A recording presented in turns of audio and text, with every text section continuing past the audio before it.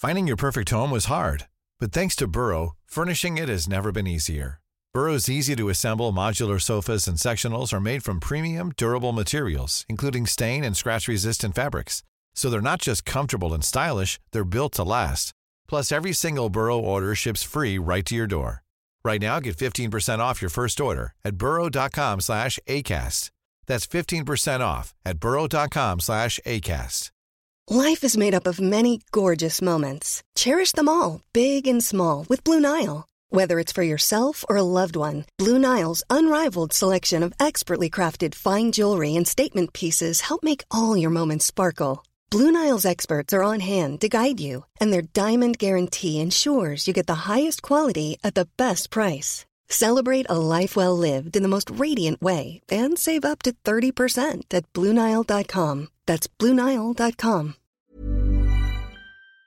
The Guardian. Humans are hardwired to recognise patterns. This ability, honed over millennia of evolution, underpins our understanding of everything around us, from pictures and the written word to oncoming traffic when we cross the street. Doing this kind of problem solving and calculation is often second nature to humans, sometimes left to muscle memory or even carried out while performing another task. We implement these simple and complex processes hundreds or thousands of times a day. But you might be surprised by what we can call them. Algorithms. Yeah, they're in our courtrooms, they're in our hospitals, they're in our schools, they're everywhere. And I think that we're sort of entering an era where you can't just say, oh, I don't like the word algorithm, not getting involved. While once an academic term used by mathematicians and scientists, in today's quickly evolving, technology-driven society, the word algorithm has entered the general lexicon. We read and hear news stories about algorithms on devices that use them in a variety of ways. They are an integral and increasingly pervasive part of our existence in the modern world. But are they becoming too pervasive? And could they ever truly capture what it means to be human? I'm Jordan Erica Webber, and this is Chips with Everything. I think hers is one of the best ones that's been written so far. Yeah. When you need to learn more about digital reductionism, you'll want to turn to someone who spends their time dealing not with human beings, but with numbers. My name is Hannah Fry. I am a mathematician at UCL, and I have just written a book called Hello World. Hannah joined our producer Max in the studio for a chat, where he started with the obvious first question. So we start off nice and simple. When people talk about algorithms, firstly, what are they talking about? And very, very briefly, what can they achieve? Okay.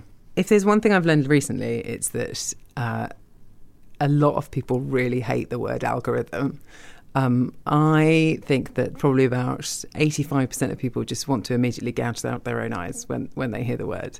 And I think that's quite understandable, actually, because the word algorithm doesn't tend to convey much meaning. And the reason for that is that it's this really broad term. It's this gigantic umbrella term under which loads of different stuff sit. So officially, all an algorithm is a series of instructions. So something that takes you from some input via some logical steps through to some output. And that's kind of it. So in theory, when you stop someone and ask them for directions and they say, go down there and turn left, they are giving you an algorithm. But the way that people use the word, it tends to mean the instructions that you give to a computer. So in that case, the input that you're giving the computer tends to be your data, and the output tends to be some kind of decision that the computer can make on its own. And in terms of what they can do, there's a few different things.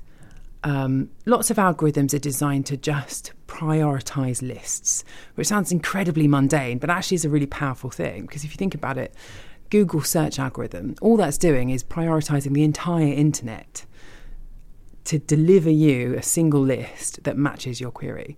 Or Netflix recommendation engine is prioritising their films. Even in some ways, the OkCupid's algorithm is prioritising all the people that you could want to date and delivering you a list of people that you want. There are other algorithms that will classify things, so will tell you whether a picture contains a dog or a cat, or will classify you as someone who wants to be served up ads for slippers online, or even will classify whether an individual or defendant is likely to go on to commit another crime in future. So the tasks that they do on one level seem quite simple, but the power that they can have actually is pretty much endless. And the sort of part of that power has come from, like you say, algorithms have been around, well, arguably for hundreds of thousands, ever since we could talk, right?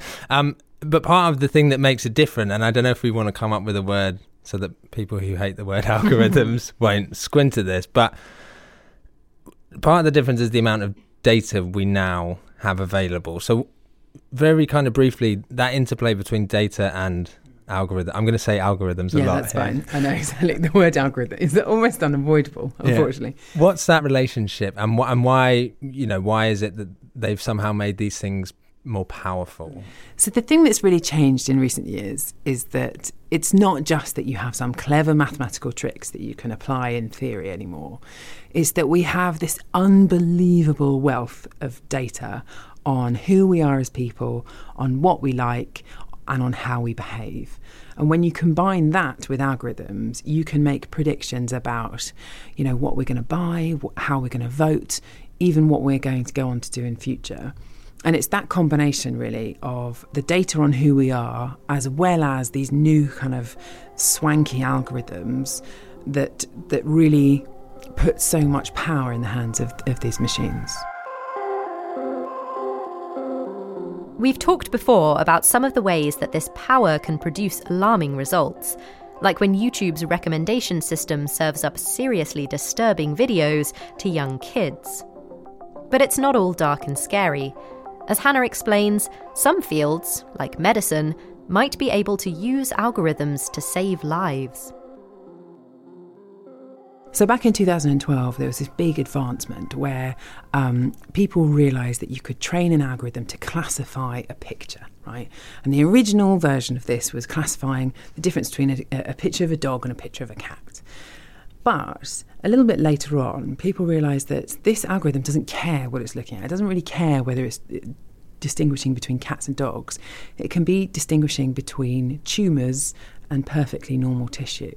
So you can essentially take this algorithm, twist it a little bit, kind of shake it up a little bit, and take it out of its original context and then start applying it in medicine to help doctors triage potential cancer patients much more effectively, and even in some cases, to diagnose things like, problems with your eyes, causes of blindness, that kind of thing.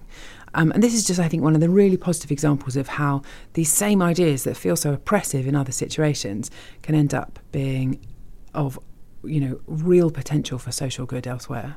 Yeah, and it's a nice example as well because, and again, it's another kind of, you have these common threads that run through the book, and another one of them is this idea of, a lot of the power of these things, whether for good or potentially for bad, comes from the interaction between the machine, say, and the human. So within that example, it's not just these algorithms coming up with this patient has cancer, this patient doesn't. There's a kind of relationship between them and the human doctors, right? Yeah, because if you just hand over control and power to a machine and say, off you go, diagnose all of these patients, then there's all kinds of questions and problems that come along with that. Because the machine isn't going to be perfect, right? The machine is going to make mistakes.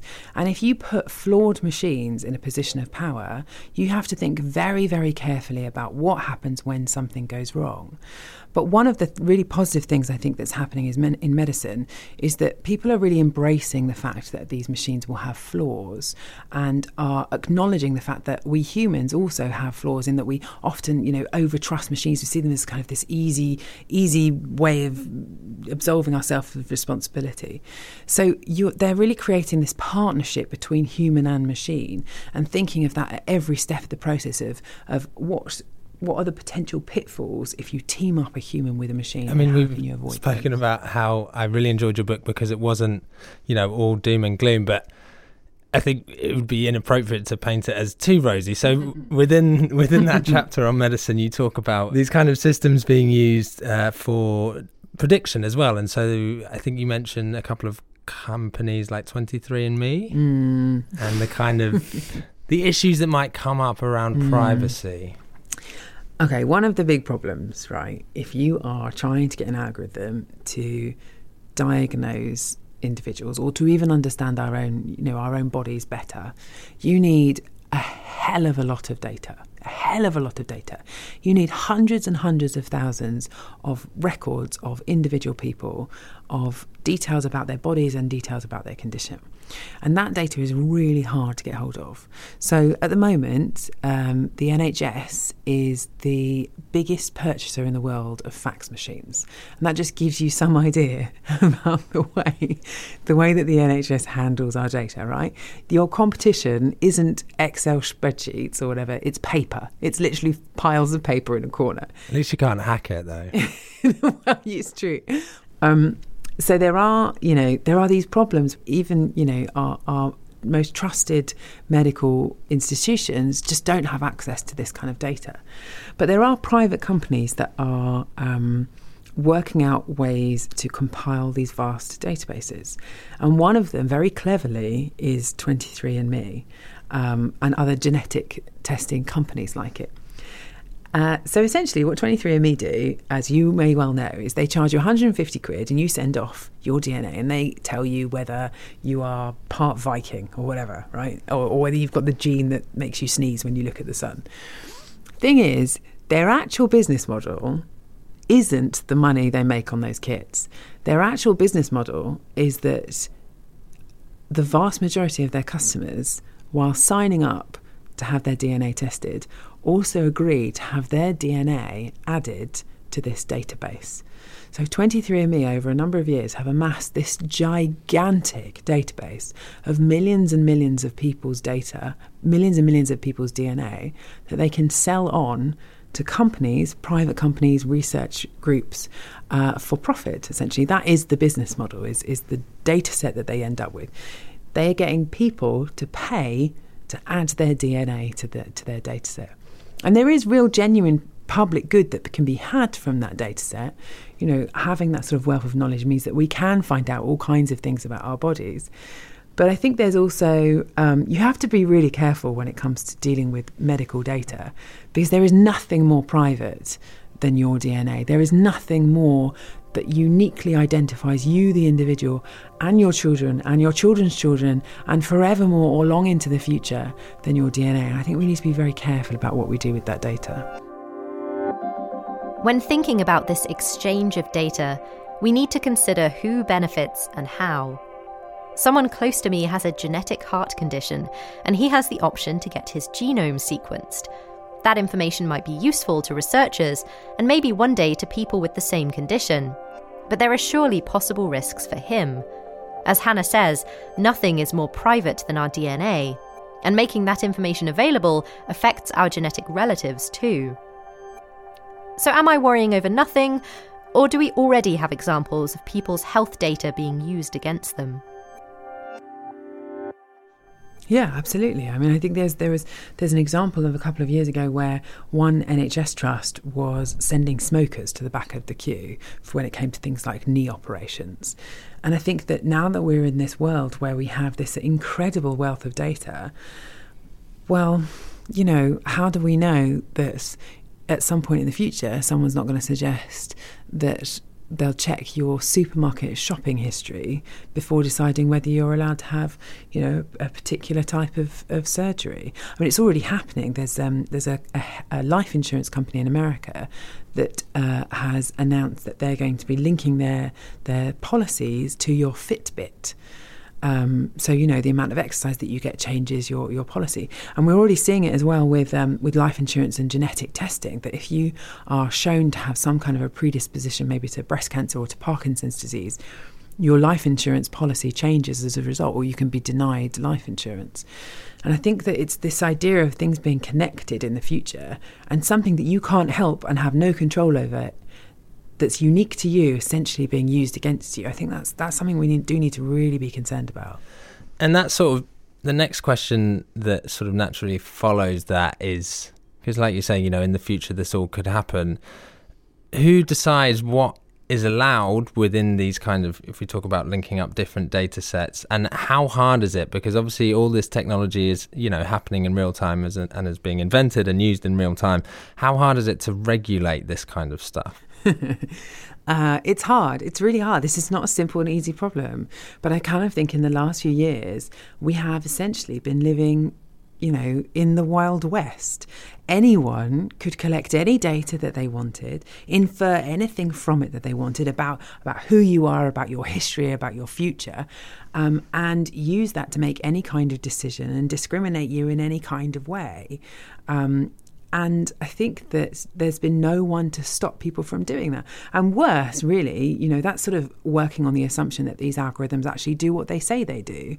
But, there's plenty of examples that I've come across of companies that just are making these bold claims that just end up being completely unfounded and totally, they're selling snake oil, essentially. And I like to think of the analogy with medicine really here, because, it used to be the case that you could, there's one point in history where you could just essentially get any coloured liquid, chuck it in a glass bottle, sell it as medicine and make an absolute fortune. But we stopped doing that because, well, for starters, it's morally bankrupt, but also it harms people, people can end up being genuinely hurt by this stuff. And I think that really that's what's happening now with algorithms and with data, is that anyone can do whatever they want and there's no one to really stop them. And I think that what we need is we need something like an FDA really for algorithms. I think that we need a trusted body who can, behind closed doors, while protecting the intellectual property of a company, because I think that's important to drive innovation, but can essentially assess whether the benefits of something really do outweigh the harms and whether something offers a net benefit for society. It's becoming more and more obvious that we need to think more carefully about mass data collection. After the break, we'll look at what steps societies can take to manage the use of this kind of data in future, and how we might retain control when algorithms take even more of a role in our day-to-day tasks, like driving. So if it looks like the human is about to crash, that's the point at which the algorithm comes in and applies the brake or, monitors the surrounding. So it's not a chauffeur, it's more like a guardian. And I think that's a much more realistic approach of both what humans are capable of and where we're at the moment with what the algorithms can do. Don't get distracted by any bespoke Instagram ads or YouTube recommendations. We'll be right back.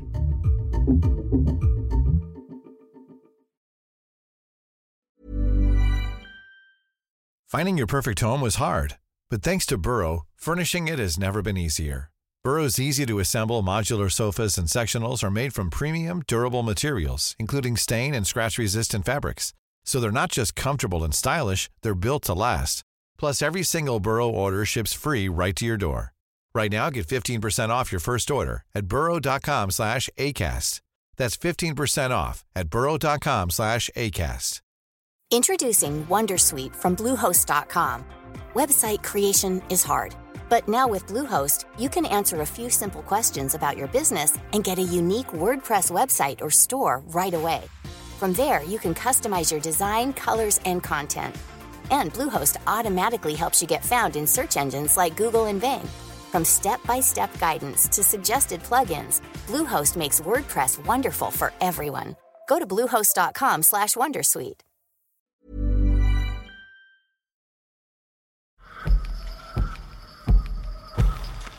Last year, The Guardian tracked all the deaths of young people due to knife crime and explored the themes that emerged in an award-winning series called Beyond the Blade. Why are they carrying a knife in an area where they know people, but they feel like they have to acquit themselves from other people? We saw many people suffering, but we also saw many fighting back. We've got to start looking at how we talk and how we generalise and how we categorise just ordinary people that are poorer than other people or people who don't have as much as other people. For this new series, journalists from The Guardian travel to Bristol, Birmingham and Croydon in South London to listen to some of those people. Society tends to look down at young people once they've made a wrong choice, and what we're saying by that is that we're writing them off.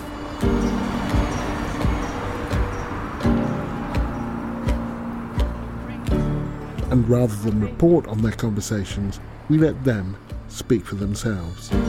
When I come out of jail, I'd never been praised before I'd turned my life around. And when I come out and got praised for the work that I was doing, I thrived. That gap needs to be built up a bit sooner, you know, as opposed to, just waiting to hear from me, because I'm waiting to hear from the next generation as well. So we're all waiting and there's no action happening. If families are fractured, that has an impact on a young person. If a father and a mother get divorced, that has an impact on our young people.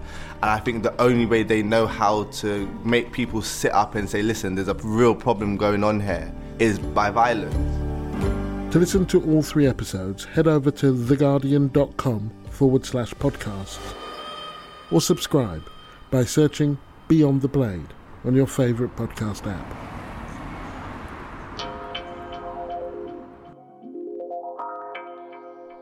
Welcome back to Chips with Everything. I'm Jordan Erica Webber. Before the break, we heard from Hannah Fry about the power of algorithms when combined with data and the possible consequences, both good and bad. Now we'll head back to the studio as Hannah and producer Max turn to the subject of regulation. As the general public has become more aware of examples of serious data misuse and the possible ramifications in areas like politics, there's increased concern over how vulnerable we have allowed ourselves to become and what we can expect in the future. I mean, I think it's not just the people who are involved, at the top levels of government. I think it's all of us, really. I think all of us need to be a little bit more literate about this stuff, because it's making this massive, massive change. This the shift in how we're living our lives is gigantic. Everything from what we're reading, what we're watching, the sort of information that we're consuming, the news that we're consuming, to who we're dating, and potentially in the future even the cars that we're being driven around in. They're in our courtrooms, they're in our hospitals, they're in our schools, they're everywhere. And I think that we're sort of entering an era where you can't just say, oh, I don't like the word algorithm, not getting involved, because I think this stuff is really, really important. I think we all need to be a bit more literate and a lot more sceptical. Lovely. And you mentioned cars there, and you have a whole section in the book dedicated to driverless cars, and that's preceded by, I think it's very early on, either page 1 or 2, when you say that at its heart this book is about humans. If we take driverless cars as a specific example, what might driverless cars teach us about ourselves, essentially? Driverless cars, for me, are the absolute perfect example of how you can't just design a technology and look at it as a separate entity from the humans who are using it. Because that, with some car manufacturers who are making driverless systems, that is essentially what I think you could argue they've been doing, where you create this technology that is very impressive, but ultimately the algorithm is in control of the car until it's not, until an emergency, at which point an alarm sounds and then a human steps in and takes over.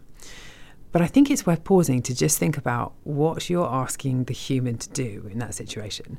Because humans are terrible at paying attention. We're really bad at it, right? We get bored, our attention wanders, we're just really bad at that. And then what you're expecting your human to do is to have an alarm go off and with zero notice for them to perform at their absolute best in the trickiest task of all with the highest stakes possible, to step in an emergency. And I just think that's expecting too much of your humans. Now, there are other car manufacturers who I think are taking a much more responsible approach to this. This is until cars are amazing, right? Once cars are absolutely perfect, we don't need to worry about this. It's the transition between the two. There are these other car manufacturers who are, I think, taking a much more sensible approach to this, which is switching the role of driver and car around. So switching the role of driver and algorithm around. So rather than having the algorithm driving the computer with the human there to step in,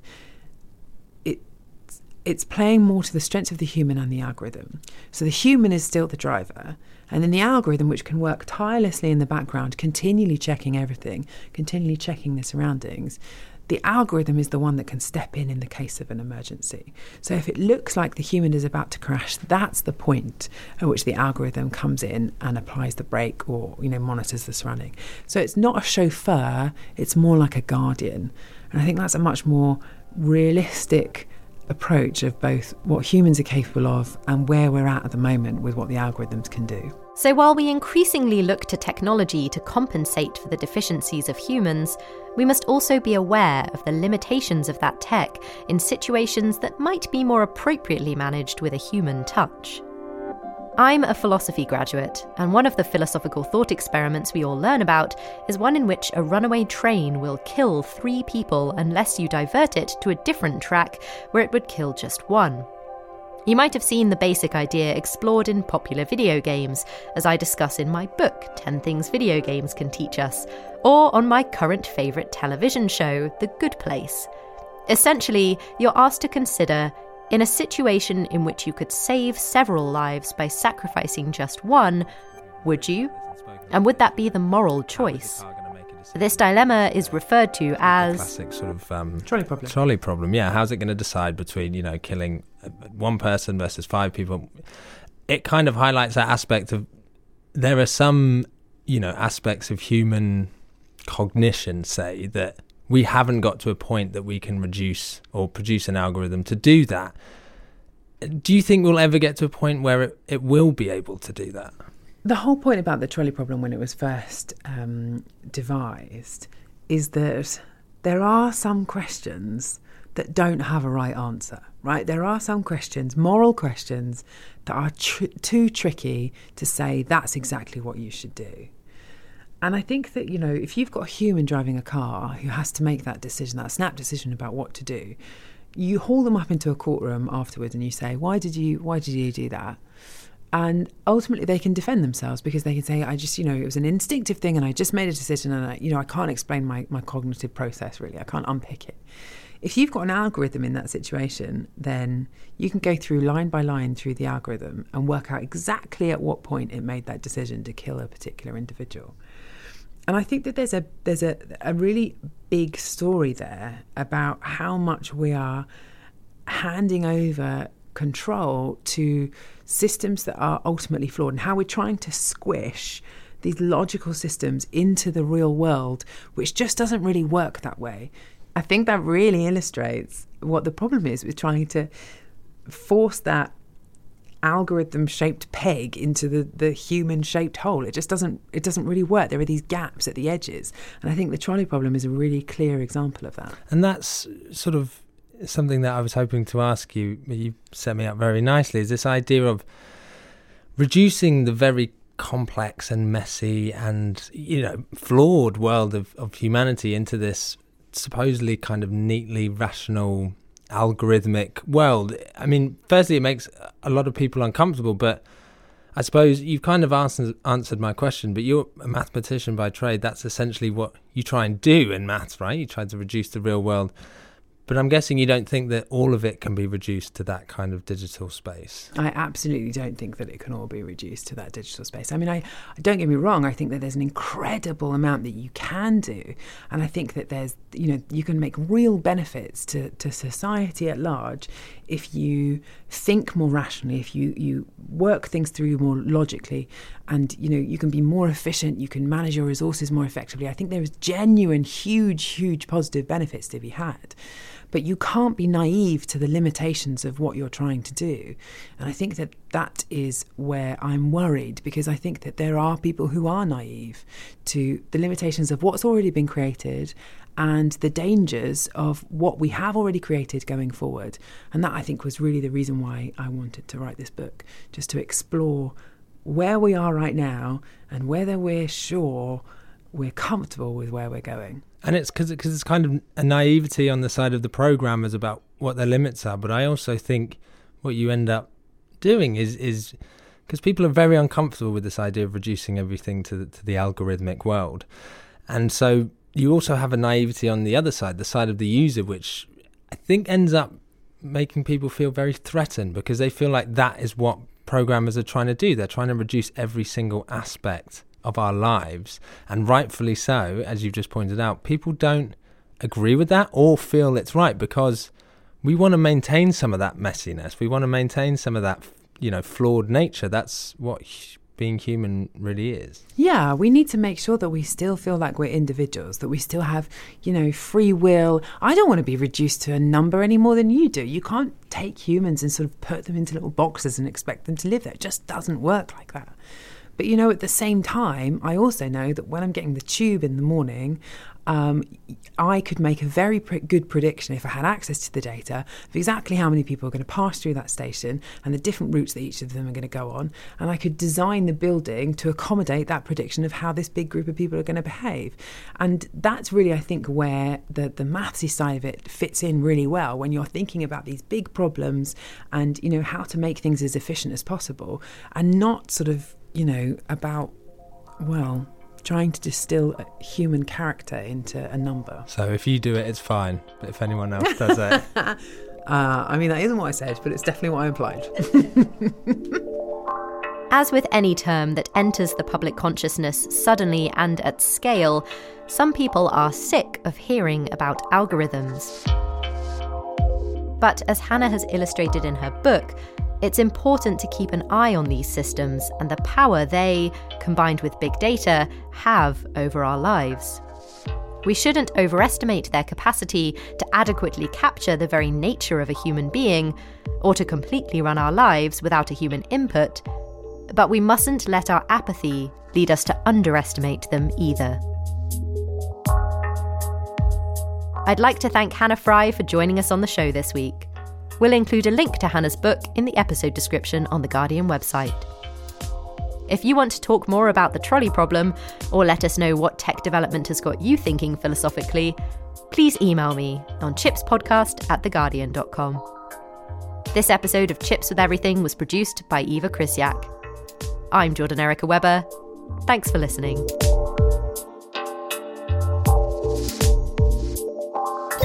For more great podcasts from The Guardian, just go to theguardian.com/podcasts.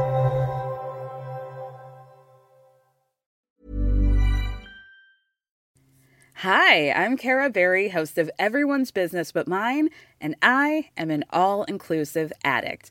Enter Club Med, the best all-inclusive for you and your family.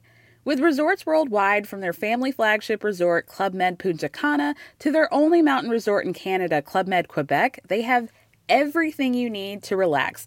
With their 20-plus sports activities, wellness programs, you can dine on delicious cuisine and make memories with your family.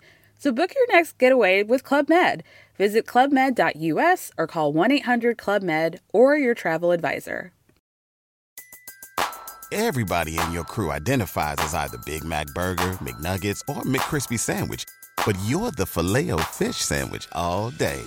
That crispy fish, that savory tartar sauce, that melty cheese, that pillowy bun. Yeah, you get it. Every time. And if you love the Filet-O-Fish, right now you can catch two of the classics you love for just $6. Limited time only. Price and participation may vary. Cannot be combined with any other offer. Single item at regular price. Ba-da-ba-ba-ba.